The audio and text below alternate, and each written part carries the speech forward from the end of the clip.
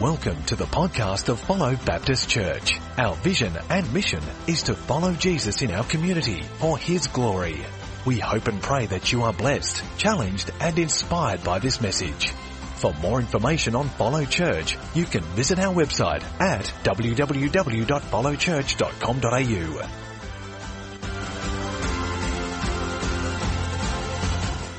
Our scripture reading is from 1 Thessalonians chapter 3, if you'd like to turn there. Verse 1, Therefore, when we could bear it no longer, we were willing to be left behind at Athens alone. And we sent Timothy, our brother and God's co-worker in the gospel of Christ, to establish and exhort you in your faith, that no one be moved by these afflictions. For you yourselves know that we are destined for this.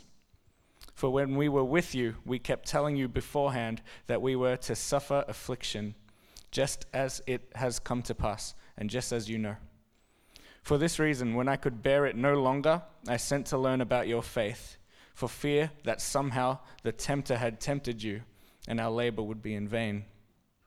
But now that Timothy has come to us from you, and has brought us the good news of your faith and love, and reported that you always remember us kindly, and long to see us, as we long to see you.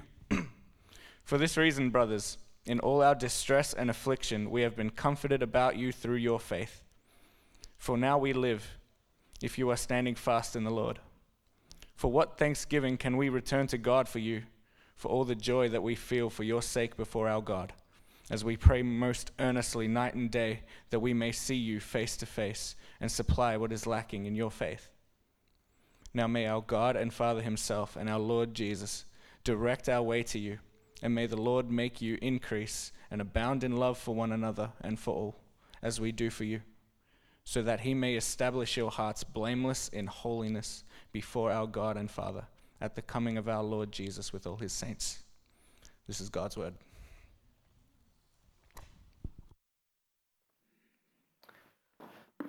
Thank you, Ernie. How good is Rachel's English? Very impressive, and all that translation stuff is very impressive as well. And if you can translate and make sense on one of my sermons, it's probably your greatest achievement yet. So good luck with that today. But thank you, Ernie. Your English was good as well, mate. So well done. Very nice prayer. Excellent. On Facebook recently, it's been a great joy watching some people from Follow documenting the journey of building a new home. Now, for the introverts, they didn't post the photo in front of the for sold sign. For those that are mildly introverted, they just posted the photo with a little smile. For those that are outgoing, it's like, yay. And for the extroverts, they're like, yeah, in front of the for sold sign. And it's been really good to watch the journey as they move throughout the whole construction process. And so it starts with the earthworks, and you get the big diggers on site, and they start digging down. And when you're building a house, you've got to go down before you go up. And so they start digging holes and making a big mess. But eventually they start to go up. And the first sign is that there's a slab that's laid. And it's all shiny and wet, and it just looks like a bunch of concrete to us. But it's very photo-worthy for those who are having the concrete laid, and so they take a photo, because it's not just a bunch of concrete, it's the foundation of their new home. And we get a photo of absolutely everything. So they take a photo of the slab. And you continue to watch as it goes along, and next thing is that the frames will go up, and the windows and the doors will go in, and the bricks will be laid, and the roof will go on, and then the interior will be done. And we continue to watch this process, and what we're really seeing is progress. We're seeing a house progress from nothing, a block of land, into a completed house. And eventually you get to the big day, the moving day.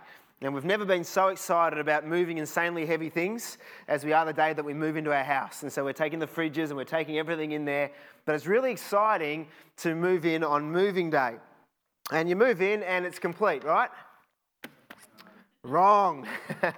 I know Paul and Jen just moved into their house, and the first photo was the plumber's back in pulling out the toilets. There was a leak going on and fixing up the problems. And when you move in, I'd be lying if I told you as new homeowners that the work was finished. Wouldn't it be great if you could just take a photo of your house when you got it perfect and it just stayed that way? Wouldn't that be great if your house just stayed that way all the time? But it never does. The work is forever going on. And yesterday I had one of those days. I was in one of those moods where I just wanted to be brutal. I was sick of the clutter, and I was just going to chuck out the whole lot. So I just started clearing everything out. Kim had a rest. and I started cleaning everything out. Good chance to throw things out when no one's looking. And so I was throwing everything out. The office desk, do we need this anymore? No, get rid of it. TV, we'll keep that one. But I just started throwing everything else out. I just wanted to clear up, get rid of the clutter, and make the house look good again. But when you move into a house, the work never stops. There's landscaping to do, there's problems to fix, there's lawns to mow, there's carpets to clean, and on it goes. And then we do crazy things. Once we've got the house looking good, like having kids or buying a miniature bull terrier pup, and your house never looks the same after that. And so it's continual work. And I was thinking about that this week, and it reminded me a little bit of the Christian life. The Christian life's a little bit like that. We never arrive. Anytime we fall for the trap of thinking, yes, I've made it, the Holy Spirit goes, oh, no, you haven't. I'll show you something you need to work on. All of a sudden, you've got to work on something else. And then you sort that out and you go, you beauty. And then all of a sudden, something else pops up. And this ongoing journey of always growing in our faith. It's what the Bible calls sanctification. It's the work of the Holy Spirit in our lives to convict us, to challenge, encourage, and to transform us from the inside out to become more like Jesus Christ. But the truth is, this side of eternity, we'll never make it. We'll never make it. When Jesus returns in the twinkling of an eye, we'll be made like him. But until then, we'll never be perfect. But it's important that we keep growing. The word I'd use is progress. Today we're up to week 3 of a series called Progress. And for those who've missed it so far, we're working our way through the letters of 1 and 2 Thessalonians. And today we're up to chapter 3. Now, this first letter is really concerned about the progress of the Thessalonian church. The Apostle Paul had planted the church that he's now addressing this letter to. And in chapter 1, you'll remember that Paul commends them for their progress. He said that he remembers before God their work produced by faith, their labour prompted by love, and their endurance inspired by hope in the Lord Jesus Christ. In chapter 2 last week, he moved from commending these people to defending his own motivations for sharing the gospel. His motivation wasn't greed, as the Jews had accused him, but his motivation for sharing the gospel was a deep love for the gospel and an incredible heart for people who he described as his hope, his joy, and his crown. At the end of the chapter 2, Paul said out of a deep longing, he'd made every effort to return to this church that he planted in Thessalonica, and check on their progress, but Satan had blocked the way. Now, Paul, when he wrote the letter, was in Athens, which is around about 300 kilometres away. And just as he'd done when he was in Thessalonica, he had been spending time in the temple, reasoning from the scriptures, trying to teach people about Jesus. From what we read in Acts chapter 17, it'd be fair to say that he was getting mixed results there, all the way from people ridiculing him to the other end of the spectrum where some people were interested to hear more about what he was saying. And so there was lots of ministry to do where he was currently placed, where God had put him there in Athens. But while he was doing all this hard work, in the midst of it, it's clear that he was longing. He was longing to return to this young church he'd planted in Thessalonica. This brings us to the start of chapter 3. And Paul says in verse 1, "So when we could stand it no longer, we thought it best to be left by ourselves in Athens, and so we sent Timothy, who is our brother and co-worker in God's service in spreading the gospel of Jesus Christ." So in other words, Paul is frustrated. He's frustrated that he can't get back to Thessalonica, but while these people, they may be out of sight, they're definitely not out of mind. And he longs to hear about their progress. There's no Facebook or Twitter or Instagram. There was no email or text message. And so he wants to hear about their progress. And so in order to do that, he sends Timothy back to see them and to report back. The way he describes Timothy is really quite interesting. In verse 2, firstly, he describes Timothy as our brother. And that's a really strong word in the Greek. Literally means beloved associate. This is someone very important and deeply loved by Paul. Timothy was a young man that had been saved under Paul's ministry. He journeyed with him. He'd been mentored by him. And Paul loved this young man like his own son. He had a real deep love for Timothy. And so he sends off Timothy, his brother. Secondly, he's described as a co-worker in God's service. This is also really interesting. He doesn't say, I'm sending Timothy, a member of my staff. He doesn't say, I'm sending Timothy, one of the guys volunteering at the church. No, he says, I'm sending Timothy, a co-worker in God and in God's ministry. And I think that's a really interesting thing to say. Today, at our members' meeting, we are going to be voting on Rowan Walker to be a pastor here at Follow 2018 and beyond. And that's a really big deal. And we trust that as the Holy Spirit works in this whole process, that if Rowan is appointed to the role here at Follow, he won't just be appointed to a staff doing a job, he'll be appointed as a co-worker in God's service here at Follow Baptist Church. And I think that's an awesome privilege, and it's a massive responsibility. And so I'd encourage you to keep praying about that vote this afternoon. Paul's making it clear in this letter to this young church that he wasn't just sending any old person to them. It's not like he's thinking, oh, that little pesky church in Thessalonica. Oh, I don't really want to go back there, so let's just send the apprentice. You know, Timothy, stop sweeping the floor, mate. Come here. Yeah, you said you wanted to do something else. Yeah, all right, I've got something for you, mate. It's really important. I want you to go 300 kilometres to Thessalonica and check how they're going, okay? So get going. See ya. Come back when you're ready. It's not like that at all. He was sending someone who was not only qualified for the task, but was also precious to him as well. Now, to add to that, Paul was having a really tough time in Athens. Ministry was difficult and hard and probably not that enjoyable. And so if there was any time that he needed support, it was right now. He needed Timothy with him. He needed Timothy supporting him in ministry, in God's service. But at great cost to himself, at personal cost, a great sacrifice. And because of his love for this church in Thessalonica, he sent Timothy all the way back, those 300 kilometres, to check out how they're going. In the text, it also tells us why he sends him. And there are three main reasons. If you're following along in the Bible today, you can look at verse 2. The first reason is to strengthen and encourage them in their faith. The second reason he sends Timothy is so that no one would be unsettled by these trials. And the third reason is in verse 5, to find out about your faith. And so he loves these people in Thessalonica. He cares for these people. He wants to help these people. Because Paul had previously been their church planter, but he'd also been their personal trainer. Now, I don't know if you've ever been to the gym and had a PT. Clearly I haven't, but maybe you have. And you've been to the gym and you've got a personal trainer. You will know that they will do everything they can to help you to grow. And so you go to a gym, you get your trainer, they'll teach you how to get fit and how to get strong. And so they might get you doing some cardio if you need to lose a few kilos. They'll get you running on the treadmills. And they might start you on a weight program. But they're there to help you achieve the goal that you've set. And so they urge you on, they encourage you, and they help you grow, or so I've heard. And so you can imagine rocking up to each session.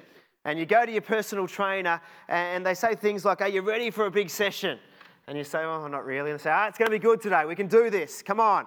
We're going to go really well today. How's your diet going? Don't answer that. Okay, let's keep going. Let's get on the treadmill first. And so they'll get you on the treadmill and you'll start to run. And they'll come next to you and they'll go, come on, faster, faster, faster. And they'll start pressing that button and you're going faster, faster, faster. And you start running. And by the time you've got a massive sweat up, they go, okay, now it's time to do some weights. And so they'll get you on the bench press and they'll start getting you to push some weights. And for me, it'd be really big ones, but for some of you, little ones. And you start pushing these weights up and the trainer stands behind you and they spot you and they say, come on, you can do one more. You get the end of your set of 10 and they say, come on, one more, one more, one more, one more. And so you go one more and they go, come on, that was easy. You can do another one, another one, another one. And so you push another one and then you're just about to die and they say, come on, you can do one more. I've got you, I've got you, I've got you. And then they lift it up and they help you get up the last time. And so 3 reps ago, you thought you were dead, but you got 3 extra reps out because the personal trainer was there, encouraging you, strengthening you, spurring you on, helping you to complete the task. And at the end of the session, they say, well done, great session, high five, proud of you, see you next week if you come back. For me, I never did. Paul had been this guy for the church at Thessalonica. He'd been their personal spiritual trainer. When Paul first met them, they were saved under his ministry. They were spiritually equivalent of people spending their very first day in the gym. They were scrawny. They were all skin and bone. And Paul had trained them. He'd taught them God's word. He'd showed them how to pray. He'd prepared them for the trials they'd face. And he'd encouraged them in fellowship together. And by the time he left Thessalonica, they'd gone from skin and bone, spiritually speaking, to starting to have some definition in their arms. And so they started a bit like Braden Otten, and they finished a bit like me. By the time he left Thessalonica, Braden's not here, so Claire will pass it on for me. If you don't know who Braden is, he's a real scrawny guy. But now Paul and Silas, they've been gone for a while. They've left Thessalonica. And they're worried about what may have happened to these young Christians because they've faced all sorts of opposition and trials. And so in verse 5, Paul says, for this reason, when I could stand it no longer, I sent to find out about your faith. I was afraid that in some way the tempter had tempted you and that our labours might have been in vain. Now, 2 weeks ago, I got an invite around Father's Day to the kindergarten where Lenny goes to kinder. And for Father's Day, they invited the dads or the significant men in the lives of the children to come along and spend some time with their sons. And so Lenny was dragging me around. I was like a dog on a leash, and he was just dragging me from one activity to the next. And we did all sorts of stuff that day. We did drawing, and we did painting, and we did reading. But my favourite part was the block building. Maybe it's my background in carpentry, I'm not sure, but they had these really big blocks, and we got the opportunity to build a big tower. And so Lenny and I spent some time building this massive tower. And by the end of it, it was the greatest tower that's ever existed at Henry Road Kinder. Just absolutely amazing. The teachers were commenting, saying things like, wow, that's incredible. And Lenny puffed out his chest to all the girls and said, that's my dad. And I said, yes, I am. And we were really proud about the tower that we constructed. It was kind of like Bruno Grollo, Eat Your Heart Out. Like, this is better than Rialto. It's better than Eureka Tower. This is the best thing you've ever seen. I took a photo of it. I should have bought it today and shown it off. But Lockie smashed the TV, so we couldn't do that. He didn't really. But the truth is, after we finished building this incredible, really high tower, about this high, Lenny couldn't relax the rest of the day. I mean, he was stressed out because the other kids, they're throwing balls and they're leaning against it and they're knocking things over, and he's in a real panic, you know. He goes into security guard mode and he's like, what? Dad, they're touching the tower. He goes all red in the face and gets stressed out, and so he just couldn't relax. But for the next hour, he managed to guard the tower well enough that it was still standing when I left, which was really great. But the next time I picked him up from kinder, the tower was gone, kaput, ground zero, nowhere to be seen, absolutely gone. Someone had knocked it over and they hadn't even commemorated it. Like, I thought there'd be a plaque or something that says this is the spot where Luke and Lenny's tower once stood. But no, just completely gone. And I realised in that moment that we had laboured in vain, completely laboured in vain. And this is what Paul was going through, probably a little bit worse than my situation. But his concern was that their labour with these people may have been in vain. The progress they made, the definition that has started to develop would all be lost. And so he's like, man, I'm worried about you guys. I'm worried, I'm stressed out. And so he sends Timothy, one of his greatest helpers, a qualified, appointed personal spiritual trainer, to find out what's going on in Thessalonica. And when Timothy returns in verse 6, it'd be fair to say that Paul is very pleasantly surprised. Let's have a look at it. He says, Timothy has just now come to us from you and has brought good news about your faith and love. In verse 7, he's absolutely overjoyed. Therefore, brothers and sisters, in all of our distress and persecution, we were encouraged about you because of your faith. For now we really live, since you are standing firm in the Lord. How can we thank God enough for you in return for all the joy we have in the presence of our God because of you? Paul was clearly discouraged before this news comes to him. His work in Athens was painful toil in the light of strong opposition, and he himself may have been struggling and maybe even feeling like giving up, didn't want to continue. But with this great news, he's come alive again. He has, that saying, he has a new lease of life. It's like all of a sudden good news has come and he's like, yes, something worked. We can keep going. We can keep pressing on. He's pumped. And in verse 8 it says, now we really live, since you are standing firm in the Lord. All of our labour is not in vain because you have progressed. And so they have great joy because of the progress of these people. And it's quite ironic, isn't it, that Paul's task was to encourage these people, but he himself was encouraged by their faith.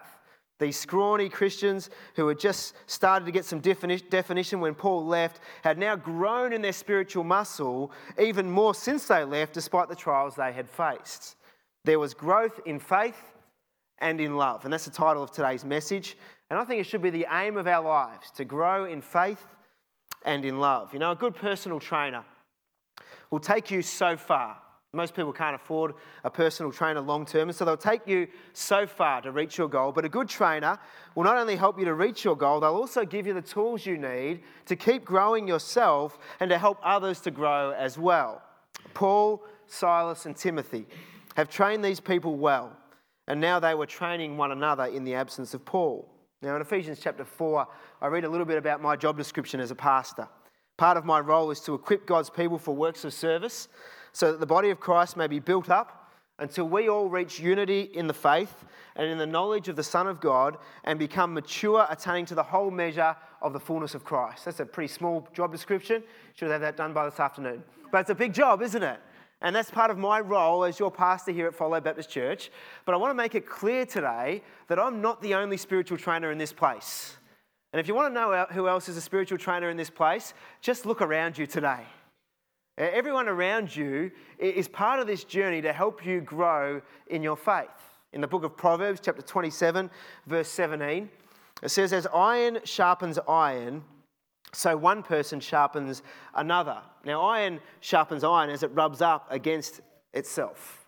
You and I grow as we rub ourselves up against each other. As we rub shoulders with each other, we grow in our faith. And the Bible makes it clear how we're to journey with people as we do that. It says there's a whole lot of one another terms. The Bible tells us that we're to love one another, to accept one another, to be at peace with one another, to speak truth to one another, to forgive one another, to be devoted to one another, to serve one another, to encourage one another, to build up one another, to pray for one another, and to teach one another. The Christian journey is a profound person-on-person experience. And if we're going to continue to grow in faith and love, guess what? We need each other. We need each other to keep going to the end. This church in Thessalonica, after Paul had left, had helped each other grow, even when everything seemed stacked against them. Paul had trained them, as I said before, to know the scriptures. He taught them how to pray and persevere. But one thing they did that perhaps we wouldn't expect in our modern Western churches is that he prepared their expectations by preparing them for persecution. Let me say that again. He prepared their expectations by preparing them for persecution. This is a big part of the training. This is where the prosperity gospel in the Western church is so dangerous. The prosperity gospel says that if you put your faith in Jesus, then you'll have no issues in life. You'll be healthy, you'll be wealthy, and you'll be happy. And the moment people are saved into that kind of expectation, they are unprepared for the reality of life in a fallen, broken world where even as Christians, we're not exempt from the destructive consequences of sin on creation and in our own lives. And so when people are prepared that way, come to Jesus, everything will be all right, they're not prepared for the things of life. And so when they get cancer, or when their friend dies, or when their business fails, or when they're depressed, when their marriage breaks down, they think to themselves, well, this Jesus thing just doesn't work. I'm meant to be happy, wealthy and all that, and I'm not. And so this Jesus thing, it's not worth doing. Jesus said that the love of most will grow cold. Why? Well, I think it's often because we're set up for failure from the very beginning with a wrong theology that highlights blessing, which is a good thing to highlight, but at the same time it downplays the reality of suffering and persecution as Christian people. As your pastor, I can stand up here today and say, come to Jesus and all your problems will evaporate. But that would make me a salesman and a pathetic pastor. And so today I need to prepare you in two ways. The first one is this, that I need to tell you that you're going to have trials in life. If you haven't had them yet, get ready because they're coming your way. We live in a fallen, broken world. All of us will struggle. How do I know that? Because Jesus said it. These are his exact words. He said, in this world you will have trouble.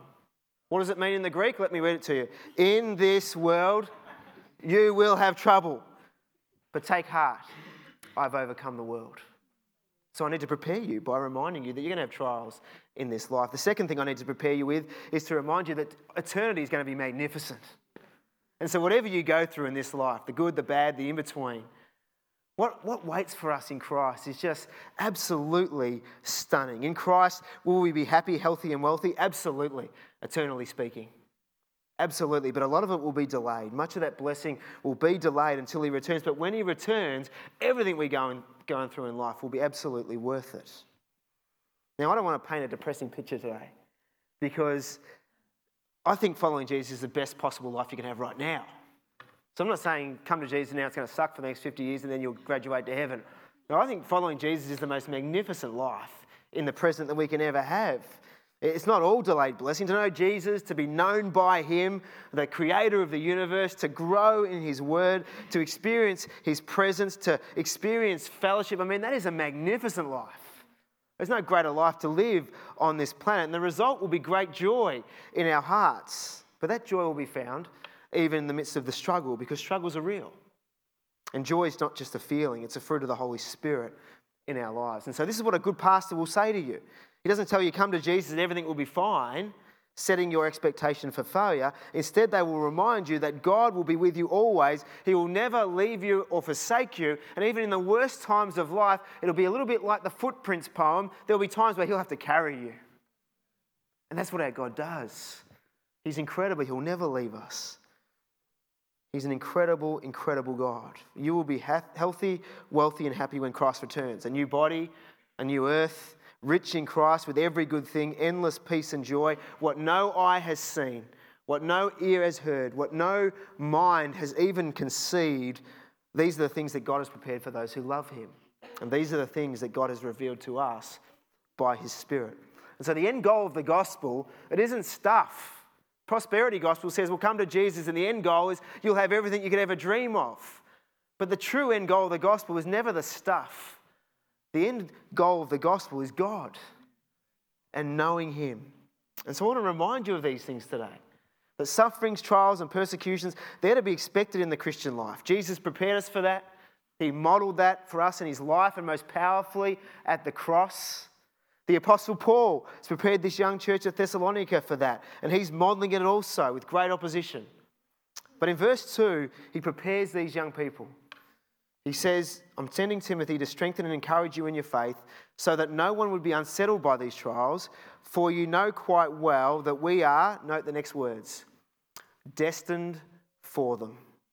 In fact, when we were with you, we kept telling you that you would be persecuted, and it turned out that way, as you well know. This is a key part of the personal spiritual training for disciples of Jesus. The prophets were persecuted. Jesus was persecuted. Paul was persecuted. The church in Thessalonica was persecuted. People right throughout church history have been persecuted. You and I, finish the sentence, will be persecuted. It's part of what it is to follow Jesus. You want to follow me? Deny yourself. Pick up your cross. Follow me daily. It's a big part of what it is to be a Christian. It was a big part of their training. I think we're starting to see it in our world, in the West, what people in other parts of the world have seen for many years. But I think we're starting to see an increase in persecution. I have no doubt it will increase. So don't see it as a sign that God's left you. Jesus said on the Sermon on the Mount, blessed are those who are persecuted because of righteousness, for theirs is the kingdom of heaven. Now, let me get something straight here. That doesn't mean you go and be an idiot and then people persecute you and go, see, I told you. We don't go and invite it. We love people. We're gracious towards people, but don't be surprised if the world hates you on account of me, Jesus said. He goes on and he says, blessed are you when people insult you, persecute you, and falsely say all kinds of evil against you because of me. Rejoice and be glad, because great is your reward in heaven. For in the same way they persecuted the prophets who were before you. Church, be ready for it. And be ready to stand in the power of the Holy Spirit when it comes. I hope you're encouraged.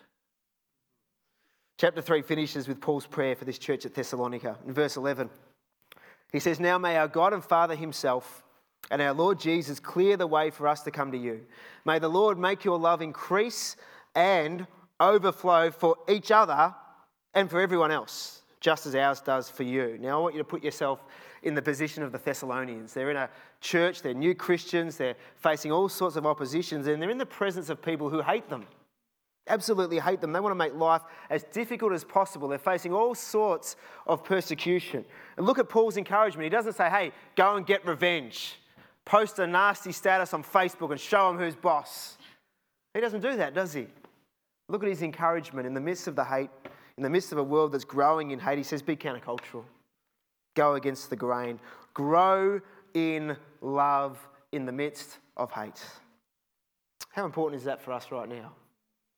In a culture that doesn't say much good stuff about Christians anymore, in a culture where we seem to face opposition in many different ways, we don't counter hate with hate. We counter hate with love. As the hate grows, Paul says, I pray that your love grows. That it grows and it grows and it grows. This will be demonstrated in how you treat people. how you speak to people, how you engage on social media, how you use your time, how you handle criticism, how you respond to persecution. Paul prays that in the midst of hate, that their love would increase, that they would be filled, but then it would also overflow. Have you ever had a time at home where you filled the bath and you forgot that you were filling the bath? What happens? It fills, doesn't it? To the point that it's absolutely full. And then what? It overflows. And what does the water do? It doesn't just stay in the bath. It goes everywhere. This is Paul's prayer for the Thessalonians. I think it'd be his prayer for us. That once again, we need to be captivated by the love of Christ. Get a fresh vision of the cross. To realise that Jesus died in our place. That he loves us so much. For God so loved the world that he gave his only Son. That whoever believes in him won't die but will have eternal life. That's incredible love. And as we're gripped afresh by that love, Paul says once you're filled again by the love of Christ, go and love people not from emptiness, but from overflow. Paul prays that our love would overflow for each other. It's an inward love, isn't it? He's talking about praying, loving those in your church community. Jesus said that the world will know that you're my disciples by the way you love one another. And so it's an inward love, but then he goes on. He says he doesn't want it just to stop there, but that it would flow to everyone else, even those who hate you. I pray that your love would overflow and go everywhere. You know, in a few weeks at the end of October, the Cardinia Shire is doing a community summit. And the idea is that you go to this summit, it's free, you can register online. I've posted all the details on the Facebook page. You can go to this summit and you can hear about all the needs in our local community. And not only do you hear about the needs, but you hear about a whole bunch of the initiatives that are already happening. And the thing that excites me the most is you get to hear about how we can be part of meeting some other needs that exist in our community in the future. And I love that because I think it's a chance for us to demonstrate to our local council and to people in our community that our love is growing all the time. That, yeah, we're doing some great stuff right now, but we believe that God's placed us here in this region to have an impact in people's lives long term, and we want to know what can we do to help bless our community. And I think it's a great opportunity. Can you imagine if we rocked up there and the greatest representative amount of numbers at that summit came from this church and other local churches? Can you imagine what the council would think if their community summit was just swamped by people in churches who rocked up saying, hey, we're here because we want to make a difference. You know, about a year ago, my brother works at Timbara. It's a Prep to 9 school in Berwick. And he was telling one of his colleagues about the food van. They run a food van twice a week at Burke Park in Pakenham for the homeless and disadvantaged. He was telling his colleague about it, and she was saying, oh, wow, that's awesome, that's so good. And then he said to her, yeah, my brother's church runs it. And her comment was one that really surprised me. She said, what, a church does that? And I thought 50 years ago, that's what we were known for. We were known to be the hands and feet of Jesus, caring for people, blessing our community. And I pray that we'll be a church that's known for that our love would continue to grow. You know, I just want to read a message I got this morning on Facebook. And Gary Solomons will be very encouraged by this. He runs a ministry where we hand out welcome packs to people who've just moved into the area. Basically, it's got a couple of coffee mugs full of chocolates and coffee and tea, and then a little leaflet about the church, and basically a thing on the outside just saying, hey, if you ever need us, we're here. And I got this message this morning from a lady I've never met before, and she wrote this. She said, I've never been part of a church community, probably because I've not really believed in the concept of them. I've thought that churches and religion are simply a facade for making money, I missed out on that part, and for the most part, hypocritical. I've never believed that one needs to sit in bricks and mortar to have God in one's life. But, I've found that after the life I've led and the things I've done, here, at this point, God or something is drawing me, in brackets us, towards something bigger than life itself.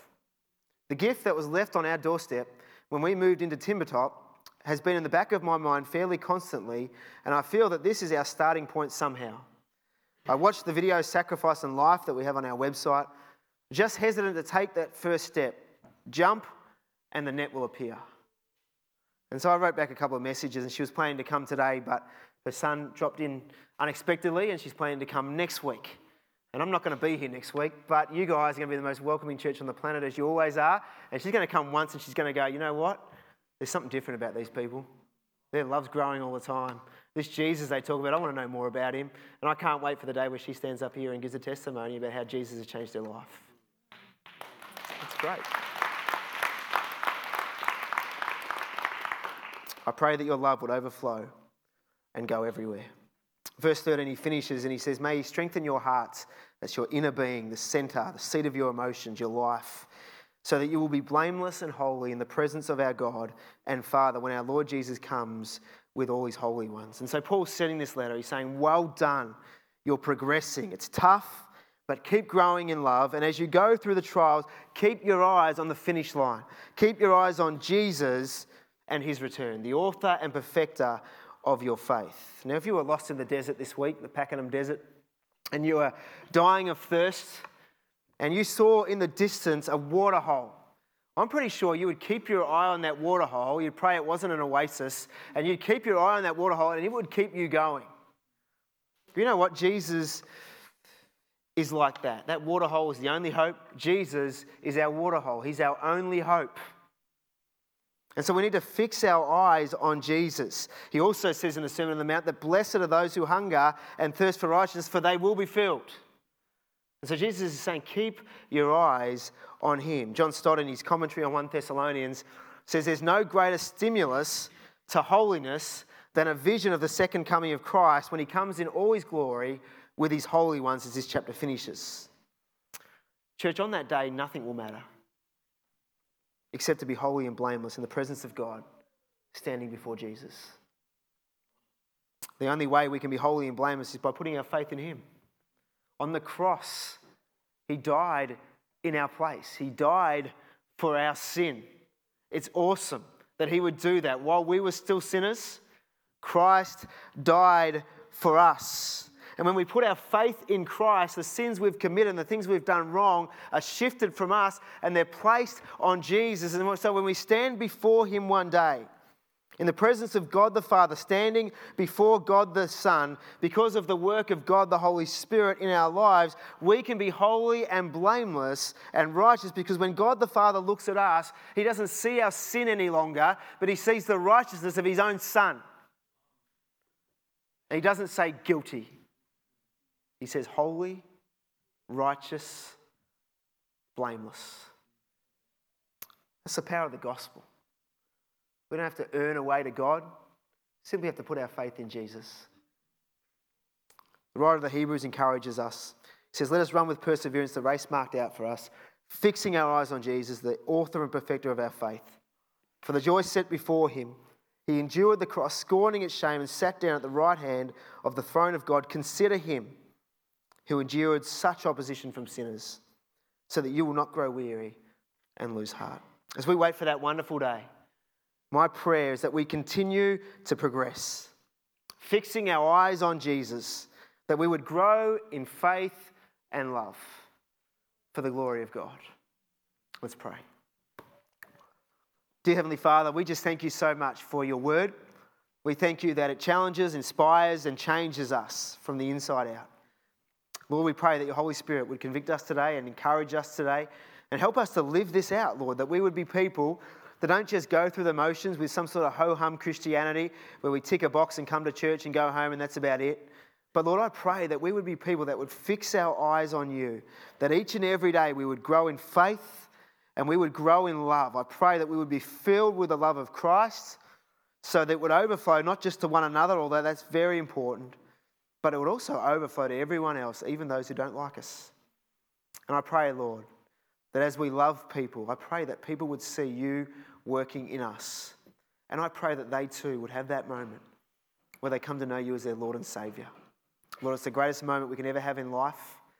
And I pray that many people in this community in the years to come would encounter you in a life-changing way. And so help us this week, Lord, as we go to live this faith, to share this faith, and to be your representatives on this planet in everything we do, all for your glory and in your name. We pray this in Jesus' name.